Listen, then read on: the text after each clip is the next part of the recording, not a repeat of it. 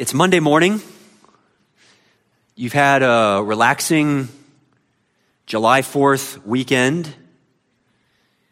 But as you get ready for the day, you flip on the news and you hear a stunning report. Foreign troops have invaded Washington, D.C. You have no idea how they got past our military, but the Capitol is overrun.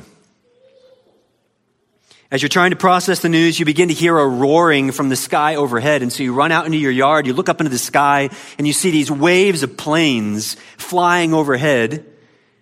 And then the parachutes start to fall.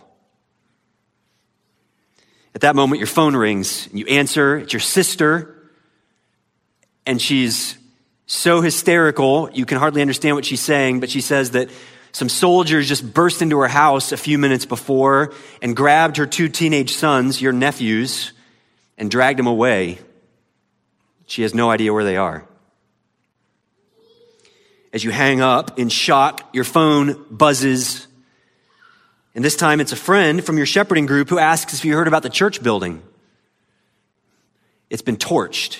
And as you're reading her text, it's burning to the ground.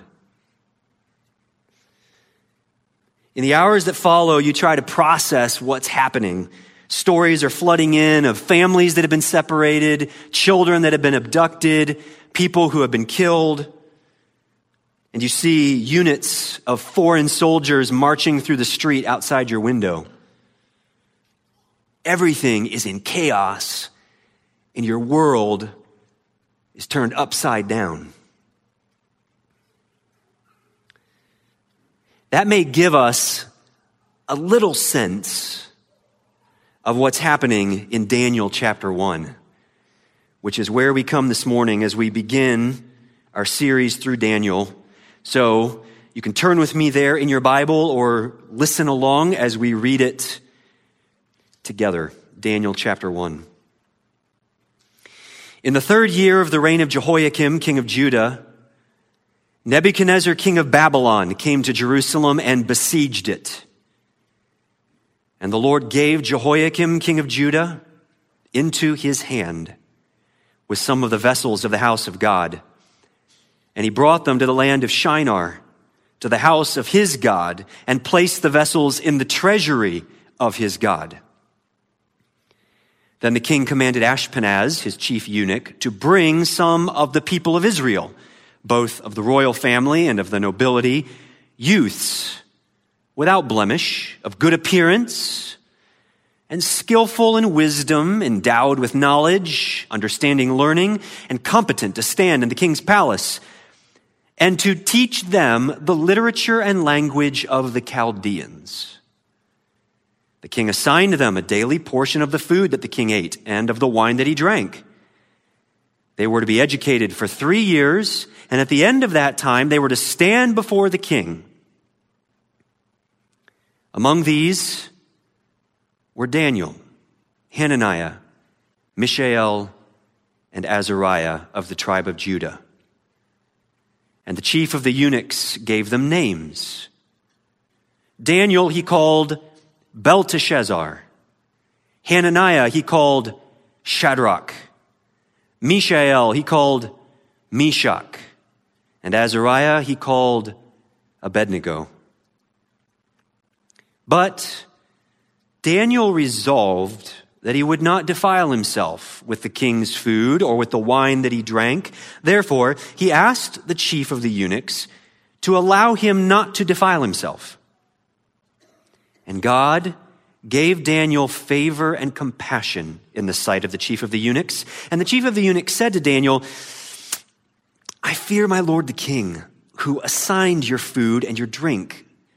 For why should he see that you are in worse condition than the youths who are of your own age? So you would endanger my head with the king. Then Daniel said to the steward, whom the chief of the eunuchs had assigned over Daniel, Hananiah, Mishael, and Azariah, test your servants for 10 days. Let us be given vegetables to eat and water to drink. Then let our appearance and the appearance of the youths who eat the king's food be observed by you, and deal with your servants according to what you see." So he listened to them in this matter and tested them for 10 days.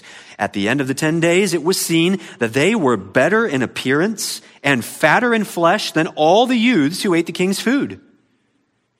So the steward took away their food and the wine they were to drink, and gave them vegetables. As for these 4 youths, God gave them learning and skill in all literature and wisdom, and Daniel had understanding in all visions and dreams. At the end of the time, when the king had commanded that they should be brought in, the chief of the eunuchs brought them in before Nebuchadnezzar, and the king spoke with them. And among all of them, none was found like Daniel, Hananiah, Mishael, and Azariah. Therefore, they stood before the king. And in every matter of wisdom and understanding about which the king inquired of them, he found them 10 times better than all the magicians and enchanters that were in all his kingdom. And Daniel was there until the first year of King Cyrus. This is God's word for us. Well, the book of Daniel is a fairly unique book in the Bible because it combines several different types of literature, several different types of genre. You've got narrative or storytelling, kind of like what we just read here in chapter 1. You have prophecy, which is speaking truth from God and even foretelling the future. And then a third type of literature is apocalypse, which is the unveiling or the revealing of things that are unseen, unveiling them through really vivid pictures and images. And because of these things, especially the prophecy of the future and the apocalypse, the unveiling of supernatural things, this book can be terrifying. It can feel mysterious. And so sometimes people neglect Daniel altogether, or they neglect parts of Daniel, which seem very foreign and hard to understand. But we do that to our harm. But due to our limited time, since I'm with you in this way for 4 weeks, we're just going to visit the first 4 chapters of this book, 1 chapter each week. These chapters each tell a separate story, and yet together they form a unit that tells us about the interaction between 2 key characters of the book, Daniel and King Nebuchadnezzar of Babylon. Chapter 1, which we're in today, is an introduction to the book. It introduces us to some of the key characters, as we saw here, especially Daniel and Nebuchadnezzar, but it also introduces us to some of the key themes of the book. Themes like God's sovereignty over nations and over individuals. The danger which God's people face from earthly empires and earthly rulers. The faithfulness of God's people through danger. God's care for his people and his preserving them through danger. And then even the fleeting nature of human kingdoms and the eternal nature of God's kingdom. And possibly more than any other book in our Bible, the book of Daniel emphasizes this theme of king or kingdom. If you were to read through the whole book, and I've done this with 1 copy of my scripture, if you were to read through the whole book and circle king or kingdom every time and draw a line between them, you essentially have a roadmap down every page of Daniel. And I haven't actually counted up how many times it appears, but it is probably dozens and dozens of times that those words, king or kingdom, appear in this book. It emphasizes the stark and surprising differences between the kingdom of this world and the kingdom of our Lord. As you noticed, the book begins pretty abruptly. Boom, there's an invasion, and people are deported. So let's get a little bit of background here first with this unexpected conquest. You might categorize this first section, verses 1 through 7, as cultural upheaval. Cultural upheaval. And we have two more sections to follow this one. This first one is definitely upheaval. Daniel and his friends would have experienced most of their childhood during the reign of King Josiah. He was the last good king of Judah, the southern kingdom of the nation of Israel when it split into two. The northern kingdom of Israel, the southern kingdom of Judah. Josiah is the king here in the southern kingdom. He's the last godly king. He brought great spiritual reform to Judah, drawing the people back to the God of heaven. Daniel and his three friends were probably teenagers, 15, 16, when Nebuchadnezzar invades. That means they were probably born about the time when King Josiah reinstituted the great Jewish feast of Passover, which had been dormant for years and years because of ungodly kings. Josiah resurrects this great feast, and the scriptures tell us in 2 Chronicles 35 that it was a Passover unlike any other since the time of Samuel, which was before any of the kings. So Josiah has brought great spiritual revival to the kingdom of Judah, turning people's gaze back to the God of heaven. But as Daniel and his three friends are growing up in their boyhood years, there's a shadow over the kingdom because there are prophets like Zephaniah and Habakkuk and Jeremiah who come through the city, and they're proclaiming judgment is coming on Judah and Jerusalem because of the people's disobedience to God in the past. So as these boys get older, perhaps they wonder if the judgment is coming in their day. They see their king, Josiah, go out to battle against Pharaoh of Egypt. At this point, Egypt is a superpower, and they're going up to fight a battle with another superpower. And Josiah comes out to intercept them, and Pharaoh says, I don't have anything to do with you. I've got no bone to pick with you. Stay out of my way. And Josiah doesn't pay any attention. He intercepts Pharaoh, and Pharaoh kills him. And these boys hear the tragic news of the death of their king. Immediately, of course, there's turmoil in the kingdom. Who's going to be king next? The people of Judah put Josiah's son, Jehoahaz, on the throne, but he's only there for 3 months before Pharaoh comes back through the country, takes Jehoahaz off the throne, and puts his brother Jehoiakim on the throne. And there's the evil king who rules for 3 years before Nebuchadnezzar from Babylon shows up. Let's look at this conqueror, Nebuchadnezzar, from the passage. In 605 BC, that's when Nebuchadnezzar comes to Jerusalem. And this young, charismatic king has just defeated the superpower Egypt and the superpower Assyria. So Babylon is on the rise. And Nebuchadnezzar and his fame are growing. He comes to Judah, he besieges the capital city of Jerusalem, and this was his first wave of conquest over the city. So he doesn't destroy the temple at this point. As we read, he takes vessels out of God's temple, he takes captives, and he drags them back to his nation of Babylon. He puts a puppet king on the throne. They end up rebelling again. 8 years later, his troops come back. They take more captives away from Judah into Babylon. Judah rebels again. 11 years later, Nebuchadnezzar's troops come back. The temple is razed to the ground, and Jerusalem, the capital city, is destroyed. But here, in this first wave, what do we see about Nebuchadnezzar? Well, did you notice all the verbs, all the things that he's doing? Look down at the first few verses here.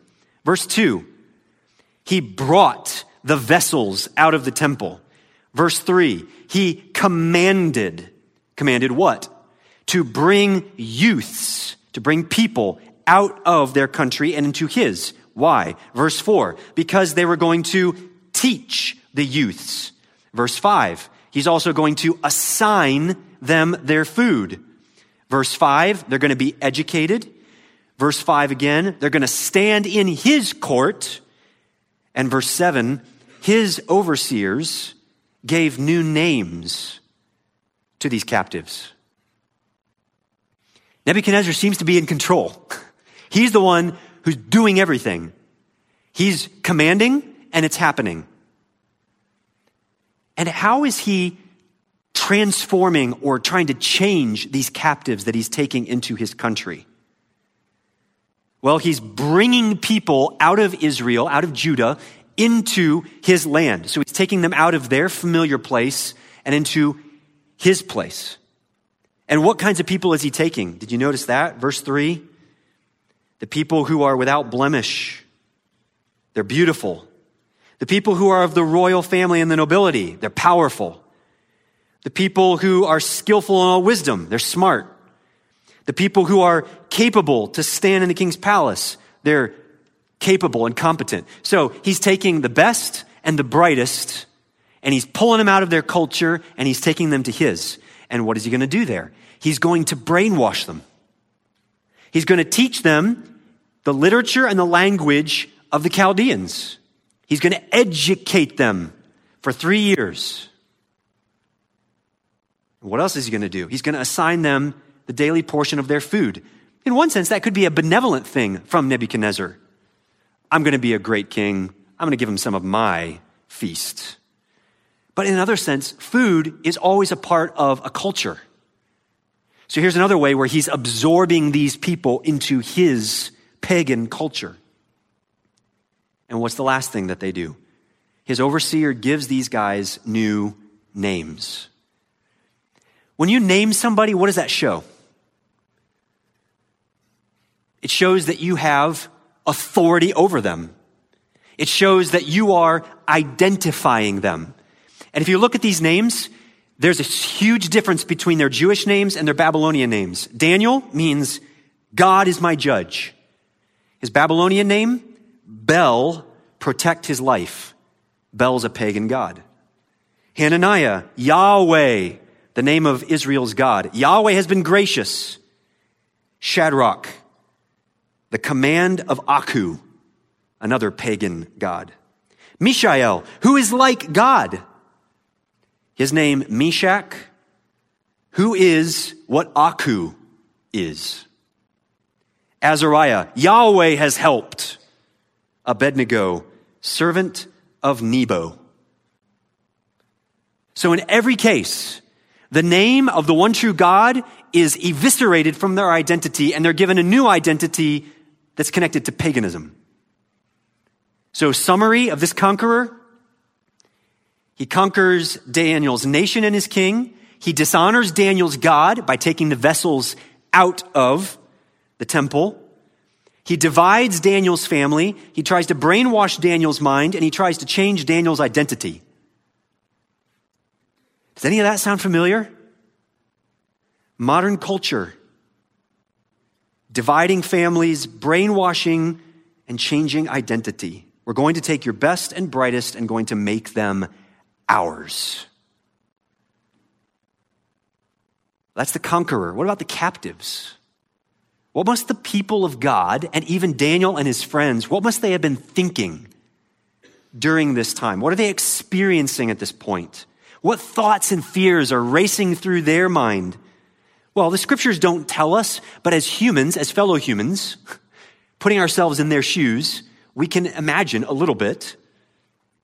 So here are some questions. Questions that Daniel and his friends might have been asking. Questions that any human in cultural upheaval may think. First, where is God?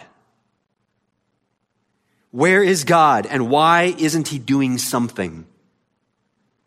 It's essentially a question about God's ability. Is God real? Is he powerful enough to stop evil and oppression and injustice in our world? Where is God? It's a question that you might ask, a question that many people in our world ask. In the face of injustice and oppression, where is God? Second, if there is a God, and if he is in charge, why is he working in this way? Why is he doing this? This is a question about God's method. Why does God act like this? I don't understand God. I wouldn't do it this way. Why is God using these people, the Babylonians, to conquer my people? Why couldn't God bring about justice and righteousness in a different way? And if you were to read the prophet Habakkuk, who prophesied during this time, Habakkuk asks this very question. At the very beginning of the book, Habakkuk calls out to God and he says, there is so much oppression and injustice in my country. God, why aren't you doing something? And when God answers, it's a completely different solution than Habakkuk was looking for. God says, yes, there is injustice, there is oppression, there is idolatry in your nation of Judah. So here's my solution. I'm going to send in the Chaldeans, the Babylonians, and they're going to ransack your country. And if I'm Habakkuk, I say, okay, time out, hold on. I didn't want that solution. And Habakkuk says this after God gives his answer. Habakkuk says in Habakkuk chapter 1, O Lord, you have ordained them, the Chaldeans, the Babylonians, as a judgment. And you, O Lord, have established them for reproof. And then here's his question. You, who are of purer eyes than to see evil and cannot look at wrong, why do you idly look at traitors, meaning the Babylonians? Why do you idly look at traitors and remain silent when the wicked swallows up the man more righteous than he? The solution, God, is worse than the original problem. So if God is in charge, why is he working this way? Third, in the midst of upheaval, what will happen to our nation? I mean, can you imagine being Daniel's family or his friends or his community as they watch Daniel, his friends, and however many others get dragged away, never to be seen again? The youngest, the brightest, the best have been taken. What's going to happen to our nation? God's vessels from his temple have been pulled out.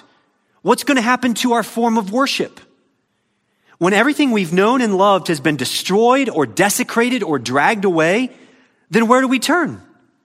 Who are we without all of the trappings that we had in the past? And how can we live without the security and the good feelings of those practices and traditions that we were used to? What's going to happen to our nation? And fourth, along with that, what's going to happen to the next generation? What's going to happen to our children?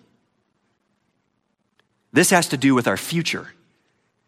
Can the next generation survive the onslaught of evil? Are they ready to withstand the conforming powers of the culture and the age that's around them? We love these children and we see them disappearing into the distance. Now they're being taken from us and conformed to the pagan world. What's going to happen to them? In the face of this strong conqueror, and in the face of these questions, this doubt, this fear, we see the Lord. The Lord in the midst of cultural upheaval. Verse 2. And the Lord gave.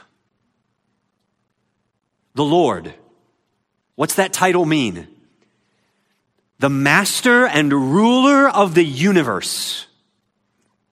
The one who owns everything and who governs everything. He gave Jehoiakim, king of Judah, and the city of Jerusalem into the hand of this pagan king. God is real, and he is here, and he is active. He is the owner and the possessor. Judah is his, and he has the authority to surrender her to whomever he wills. But wow, he is working in really unexpected ways. God is giving his people to a pagan king, and that seems really unexpected if you know your Old Testament, if you know the Bible. Because all through the Bible, how is the God of heaven described in relationship to his people? He's described as a God who protects his people, who shows them kindness, who cares for them as a shepherd, who is faithful to keep his promises to them. But that's just the point. He keeps his promises. Promises not only for good and for blessing, but promises for judgment and punishment. So in one sense, this really shouldn't be unexpected, because we have seen prophets coming to the people of God generation after generation after generation, warning them and calling them to turn from their sin to the one true God. And God's people continue to turn away from him and to engage in their immorality, their idolatry, and their rebellion. And so finally, what does God do? What has he said? And what will he do? Turn with me to 2 Kings chapter 21. So back toward the beginning of your Bible, 2 Kings chapter 21. I want to read you a few verses here of an example of what God had said to his people. 2 Kings chapter 21 and verse 10. And the Lord said by his servants, the prophets. So it's not just one. There's multitudes of them.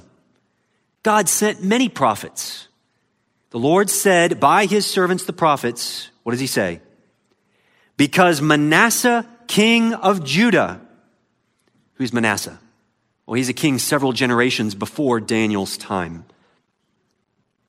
Because Manasseh, king of Judah, has committed these abominations. What abominations? Well, if we were to read earlier, we find out that Manasseh is the worst and most wicked king in the history of Judah. Manasseh brings in idolatry and pagan gods into the nation of Judah. Manasseh burns his son on a pagan idol's altar. Manasseh fills the city of Jerusalem with blood, with violence. Because Manasseh, king of Judah, has committed these abominations and has done things more evil than all the Amorites did who were before him, and has made Judah also to sin with his idols, therefore thus says the Lord, the God of Israel. And hear these words. Behold, I am bringing upon Jerusalem and Judah such disaster that the ears of everyone who hears of it will tingle. And I will stretch over Jerusalem the measuring line of Samaria and the plumb line of the house of Ahab. That's the northern kingdom, which had been conquered and destroyed a century earlier. And I will wipe Jerusalem as one wipes a dish.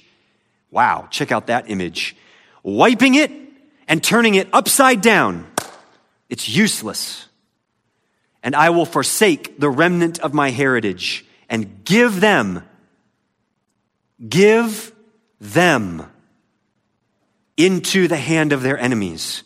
And they shall become a prey and a spoil to all their enemies, because they have done what is evil in my sight and have provoked me to anger since the day their fathers came out of Egypt, even to this day. That was a promise from the God of heaven to his people. And now his word has come true. God has given his people to a pagan king. But look at this. God also gives his honor to a pagan god. Look in verse 1, King Nebuchadnezzar is the king of what country? Babylon. Verse 2, the Lord gave Jehoiakim, king of Judah, into his hand with some of the vessels of the house of God, and he brought them, the vessels from God's temple, to the land of Shinar, to the house of his God, and placed the vessels in the treasury of his God. Babylon and Shinar, if you go back into the Old Testament, Babylon and Shinar are the land and the kingdom associated with rebellion against God. The Tower of Babel was in the land of Shinar. Those people erected a tower to show that they didn't need God. They were on their own and they were okay without him. And ever since then, the land of Shinar and the kingdom of Babylon have been a symbol for rebellion against God. It was into that pagan, God-hating culture that Nebuchadnezzar takes the vessels from God's very temple. And he doesn't just take them into his land, he puts them in the treasury of his God. What's the significance of that? He's essentially saying, I conquered your kingdom, my God conquered your God. Your stuff is mine. Your God's stuff is my God's stuff. The God of Judah looks weak. The God of Judah looks powerless. The God of Judah seems impotent. Where is he? What can he do? This is unexpected. God is allowing his name to be dishonored for a time so that, why? So that he can show his people their desperate need for him and ultimately draw them back to himself. He's working on a much longer time frame than we might hope or realize. A much longer time frame than even one lifespan. So this really shouldn't be unexpected to us, because when we look through the scriptures, we see that the God of heaven is willing to go to unimaginable ends to awaken his people to their need of him and to draw them back to himself. And the greatest example of this is that God himself takes on human flesh and walks in the dirt of his creation among the wicked and rebellious and angry and idolatrous people who are going away from him.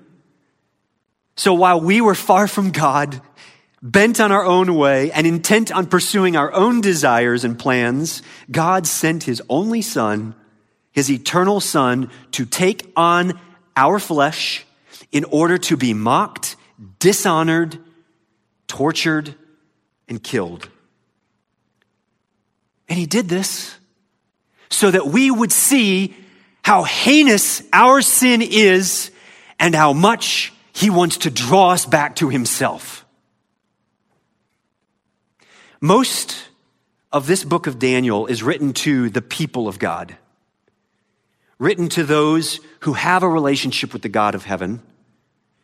It's written to us so that we might obey him, remember him, follow him, and stay faithful to him. But there may be some today, here, or watching, who do not have a relationship with this God. And today he calls to you. But you need to heed his warning. He sent messenger after messenger after messenger to the people of Judah, warning them to turn from their own way and to turn back to him. And they refused and refused and refused until his judgment fell. And today, God is sending to you a messenger who is communicating to you the judgment of God is coming on your sin, and yet he calls you to himself. So will you not come? Will you not heed his warning before destruction falls and it is too late? And for those who are God's people, for those who have a relationship with him, what does this mean for us? In the midst of this cultural upheaval, what must we do? We must trust. We must trust in the God who brings unexpected conquest. God does not work in the ways that we expect or that we sometimes want. So we must trust him when things seem out of control, when his name seems to be dishonored. And rather than fear, rather than be paralyzed, rather than claw for control, we must trust. What is Daniel's response in all this cultural upheaval as he is dragged away from his homeland into a foreign land? When he arrives there, what is his response? What will he do when his life is turned upside down? Well, he decides to start a diet craze, complete with a health blog and a YouTube channel. Just kidding.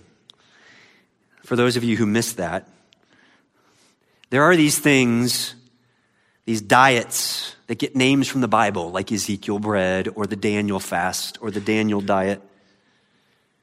Come on, people. Do your diet thing, but don't give it a Bible name. Read your Bible. That's not the point of the passage. What does Daniel do?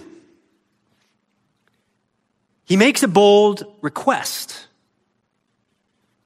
In the midst of cultural upheaval, and in the midst of, and we could summarize this next section this way, in the midst of social pressure. In the midst of social pressure, what does he do? He makes a decision. He doesn't want to defile himself with the king's food and wine. Now, defile is a really strong word. In the Jewish culture, to be defiled means that you have been stained. You have been made unclean by some behavior, some word, some action, some thought. You have been made unclean, and so therefore you cannot approach the place of worship. You cannot gather with God's people to worship God. You are apart. So Daniel says, for some reason here, he thinks he's going to be defiled. And he makes a decision, I will not let that happen. What does he do? Well, before we get to that, what are some of the reasons that he might be defiled? Here's some possibilities. It could be that the food, the meat in particular that's mentioned, was the type of meat which the Mosaic law prohibited. If you're familiar with the Mosaic law, there was some type of meat that the Jews could eat, and there were some types of meat and animals that God said you're not supposed to eat. That was to show that they were different from the nations around them. Could be this was a certain type of animal. Daniel says, I can't eat that. Could be another Mosaic law was that there couldn't be blood in the meat when you eat it. It has to be cooked out. Maybe blood was in the meat. So maybe there was a Mosaic law issue. But that doesn't really answer the question of the wine. It answers the question of the food. But wine wasn't prohibited or forbidden to the Jewish people. So that may not answer the question. And it also doesn't address the issue that apparently later in his life, Daniel ate meat and drank wine. Because in Daniel chapter 10, he says, I was fasting for 3 weeks and I didn't eat any delicacies, I didn't eat any meat, and I didn't drink any wine. So apparently for those 3 weeks, he didn't engage in things that he had eaten or drunk at some other times. So something's going on here. Daniel doesn't want to eat this particular meat or this particular wine, even though he may eat meat and drink wine later.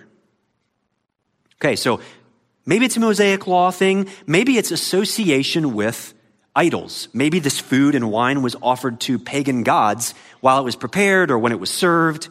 That's a possibility.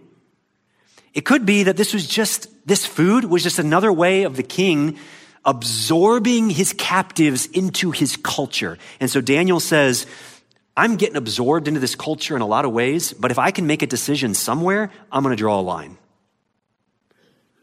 We don't really know. But Daniel decides, I'm going to try not to be defiled by this. So what does he do? Well, notice that he asks before he acts. He doesn't just rebel. He doesn't just say, I'm not doing it. He works through channels to see what can be done. So what are some of the barriers to this request that Daniel has? He approaches this overseer and he asks the chief eunuch if he cannot defile himself. There's a couple barriers here. First of all, if you want to put it this way, there's legal precedent. The king passed down this word. It's kind of the law of the land. The captives eat the king's food. So nobody can just kind of go off on their own and do their own thing. Second, there's probably peer pressure. There's probably a whole lot of other people, a whole lot of other captives, both from Judah and from other countries, who are eating the same stuff. And to stick out would be pretty awkward. Third, there could be some serious misunderstanding. Daniel is approaching the chief eunuch, a guy who probably is a Babylonian and has no concept of a Jewish culture. Here comes this teenage guy from this foreign country far away asking if he can't eat this particular food and drink this wine because he doesn't want to make himself unclean? What does that mean? There could be some serious misunderstanding. At best, this chief eunuch could say, dude, get in line. Everybody's doing it. Suck it up and just go with the flow. Or at worst, he could actually blacklist or punish Daniel for his impudence. Daniel's request is bold.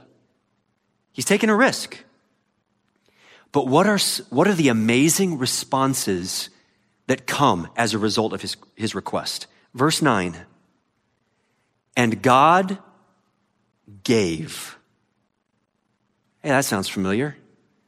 There's our repeated phrase through this chapter. The Lord gave, in the first section, the Lord was owner over Judah and gave what he owned to Nebuchadnezzar. Here, the Lord gives what? Favor. That means goodwill and compassion or sympathy. The Lord puts in this chief eunuch, this overseer's heart, he gives him goodwill toward Daniel and sympathy. Basically, the guy likes Daniel and he wants to help him out. The one response you don't expect is the response that Daniel gets. God is at work, and he's not just the owner of countries that he can give to a king. He is the ruler over individual hearts. He plants goodwill and sympathy in the heart of this overseer toward Daniel. And it's almost as if the overseer, in his answer, did you read his answer carefully? The overseer does not say, Daniel, can't do it. What does the overseer say? The orders came down from up top. And if you look different because you ate different stuff, if you look different when the king sees you, my head's on the line. So he doesn't say, Daniel, you can't do it. We don't know exactly what he's saying here. We can't see nonverbal communication, but it's almost like he's saying, Daniel, I can't help you. Wink, wink, and walk away. Don't ask, don't tell. What does Daniel do? Okay, he latches on to something that the overseer says. Okay, it's not about the food, it's about our appearance. How do we look when we stand before the king? So what does he do? He goes to the steward. Apparently this guy is the servant who is interacting with Daniel and his friends every day. He's bringing Daniel his food. The overseer is over him. He's kind of like the boss. This guy is the guy who's on the ground. So Daniel goes to him. Now, is this underhanded? He's gotten a word from the boss already. Is Daniel going behind his authority's back? This brings up a great question for us. How do we live in Babylon? How do we live in a culture that is against God and opposed to him and what he says and what he thinks. And make no mistake, friends, we are living in Babylon. Cultures all through history have been described as Babylon, those cultures that are rebelling against God and that do not want to hear his truth. So how do we live in this reality? How do we interact with authorities and people who are over us and who have plans for us which run counter to God? How do we maintain purity before God in a kingdom that's set against him and his ways? How do you not sin against your conscience, but still obey legal authority? This is tricky. And Daniel gives us a good example. He's not being underhanded or deceptive. He doesn't start off going around his authority. He went to his authority first. He asked the boss first. Now he moves to the guy who interacts with him, and he's keeping the goal of the king and the well-being of his overseer in mind. Okay, the king wants me to look good, and I don't want to endanger my boss's head. All right, let's see, how can we make this work? So he talks to the steward, and he says, give us 10 days. Let's just try something for 10 days. And in the scope of 3 years of education, 10 days isn't that long. So steward, give us 10 days. Give us vegetables, which actually that's probably more things that grow from seeds. So vegetables, fruits, grains. Give us vegetables and water. 10 days, and then see how we look. And what's the response from this man? Verse 14. So he listened to Daniel and his friends. Again, the one response you wouldn't expect is the one Daniel gets. So what's going on here? God gave unexpected kindness to Daniel and his friends in the midst of social pressure that was seeking to conform them to a particular habit or behavior. And look at the invisible work that's behind all of this. In verse 13, what does Daniel say to the steward? Then let our appearance and the appearance of the youths who eat the king's food, listen to this, be observed by you. And deal with your servants according to what you see. Then verse 15. At the end of 10 days, it was seen. Something happened behind the scenes. God was at work in ways that nobody could manipulate. So what's the application for us? What does this mean for us? In the face of social pressure, be bold and wise. Take bold steps of faith. Take risks in order to obey God and follow your conscience. Be willing to risk your reputation, to look like a fool, to be ostracized. But do so with wisdom. Don't ostracize yourself. Don't make yourself into a fool. Don't rage against what you're losing. We are not the ones who hold all things together. We're not the ones who control things. So a couple of examples. We should be bold against moral horrors like abortion. We should take risks to defend innocent lives. But we need to do so in a wise way. Not, and this is extreme, as has been done in the past, bombing abortion clinics. What steps can we take in wisdom and boldness? Another example. We must be bold in holding to God's standard for sexuality, even as our culture seeks to conform us to every deviance from God's plan for sexuality. But we don't engage in the abominable practice of holding up signs that say God hates fags. We act in boldness, but we act in wisdom as the culture seeks to pressure us. Well, if like Daniel, you've escaped from mortal danger in cultural upheaval, and if you've gained favor with those who seem to matter when there's pressure all around you, it could be easy to get a big head. I'm the master of my fate. I'm the captain of my soul. But if there's any doubt in Daniel's mind about who's in control here, this last section makes it really clear. So verse 17 begins this last section, and we could categorize this as overwhelming odds. And what does verse 17 say? Surprise, surprise. As for these 4 youths, God gave. What did he give? God gave them learning and skill. He shows himself to be the source of all learning and wisdom, even in a completely foreign culture. God knows Babylonian culture just like he knows Jewish culture. And he knows how to give wisdom to his people in that culture. He gives them learning and skill. And look at this. These teenage men who were stepping into a completely foreign world and only studied for 3 years actually excel at it. It's amazing. And verse 17 says they were given wisdom in all literature and wisdom. They didn't excel in just 1 or 2 areas. They weren't just professionals in one field. They knew everything about everything.